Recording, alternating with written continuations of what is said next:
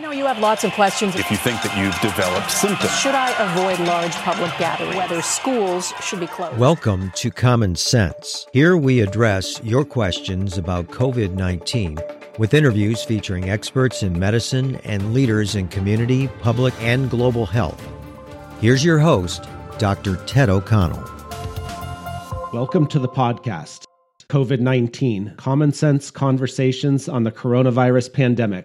I'm your host, Dr. Ted O'Connell. This is our third weekend update. Today, we're going to be talking about face masks. Today is April 5th, and on Friday, April 3rd, just 2 days ago, the Centers for Disease Control and Prevention, or CDC, recommended that people wear cloth or fabric face coverings when entering public spaces, such as grocery stores and public transit stations. This recommendation is mainly to prevent those people who have the virus and may not know it yet from spreading the infection to others. As you may know, this is a 180-degree change from previous recommendations when Americans were discouraged from wearing masks in public, mainly to save them for medical professionals and patients suffering from COVID-19 infection. The reason behind this change in recommendation is mainly that our understanding of the spread of COVID-19 is evolving, and it has become clear that people can contract and spread the virus without showing symptoms, which makes it difficult to impossible to distinguish healthy people from asymptomatic infected individuals. So, face masks may protect other people who come into contact with an infected individual. It is important to know that recommendations by different organizations and even in different areas of the globe vary, and we'll talk about that a bit at the end of this episode.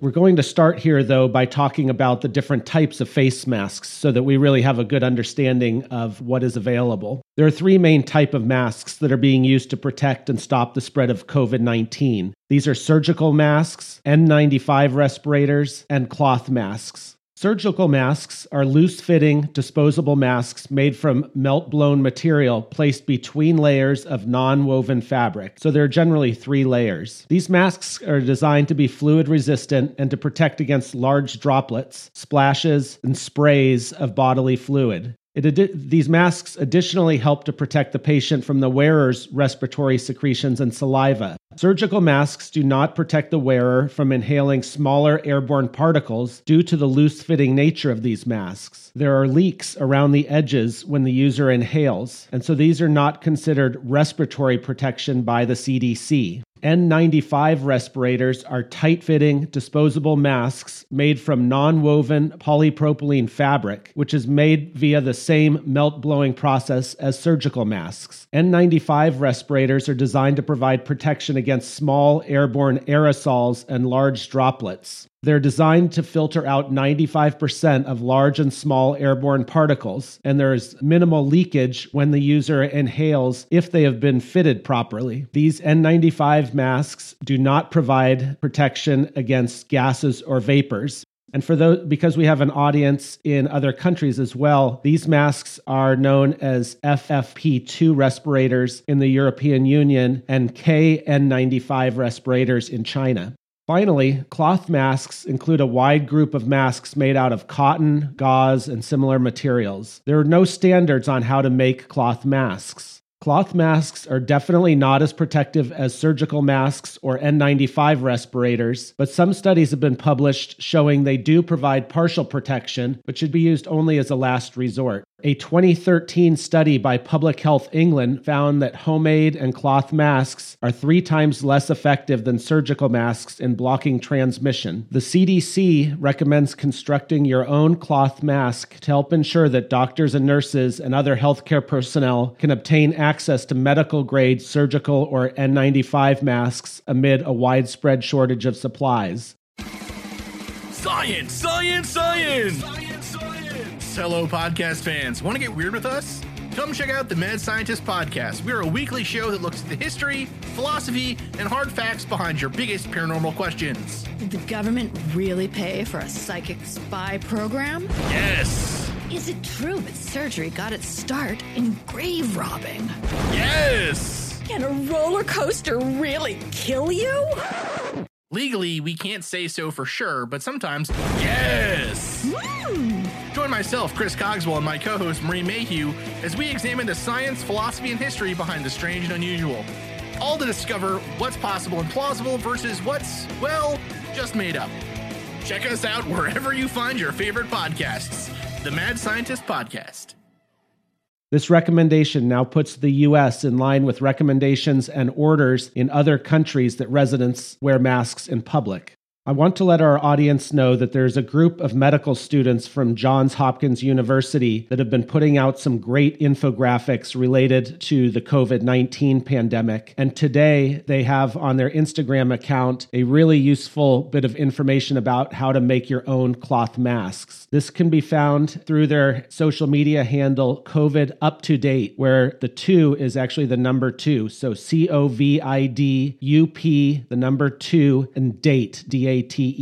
So if you're looking to make your own cloth mask, I would definitely recommend that as a credible source of information and a very usable graphic representation of the information. So when it comes to the use of face masks in public, it's pretty clear that there's a lot of confusion around this. And this really stems from our changing understanding of the COVID-19 virus and the fact that even today, there are widely different recommendations from different organizations and different recommendations in different countries. We've already reviewed the Centers for Disease Control new recommendation that just came out on Friday, April 3rd. As of April 3rd, though, the World Health Organization is currently recommending that masks are only necessary if you are coughing or sneezing or if you're healthy but taking care of a person with suspected COVID-19. Just a month ago, our U.S. Surgeon General's statement said that masks are not effective in preventing the general public from catching coronavirus. So a big change over the course of the last month related to that comment.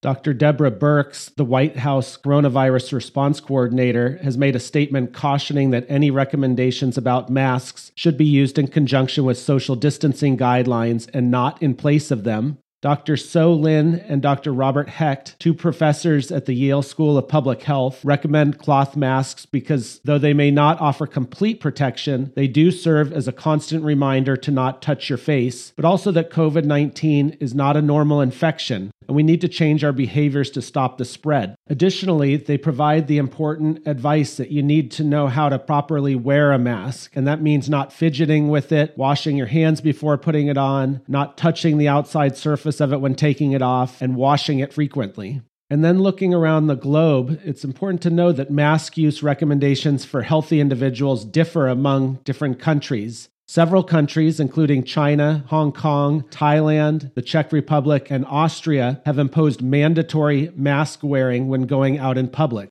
And then within the United States, different areas and different counties and cities have different recommendations. The mayor of the city of Los Angeles and San Diego County officials are now recommending that all people wear face masks when going out. And the city of Laredo, Texas, is mandating that all individuals over the age of 5 wear some sort of face covering in public, and those who are caught without one can face a misdemeanor charge and a fine of $1,000. So the bottom line here is the recommendations are changing as our knowledge of this COVID-19 virus is changing. And it's changing so rapidly that recommendations vary across different organizations and amongst different experts. But the bottom line is that if you're going out into public where there are a significant number of people around, it really is a good idea to wear a mask. And a cloth face mask, to our current knowledge, should provide adequate protection while leaving the N95 masks for those hospital personnel who are working directly with sick patients who are known to be positive for COVID-19.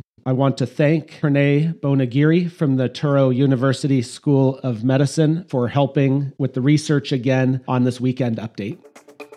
That's it for today. Thanks for listening. This has been a production of Ars Longa Media. Our producers are Madison Linden and Chris Brightigan. Our executive producer is Dr. Patrick Beeman. If you have questions about COVID-19 that you'd like discussed on the podcast, send an email to info@arslonga.media. This podcast is for educational purposes only and not intended for medical advice. Be vigilant, but remain calm. Ars Longa, Vita Brevis.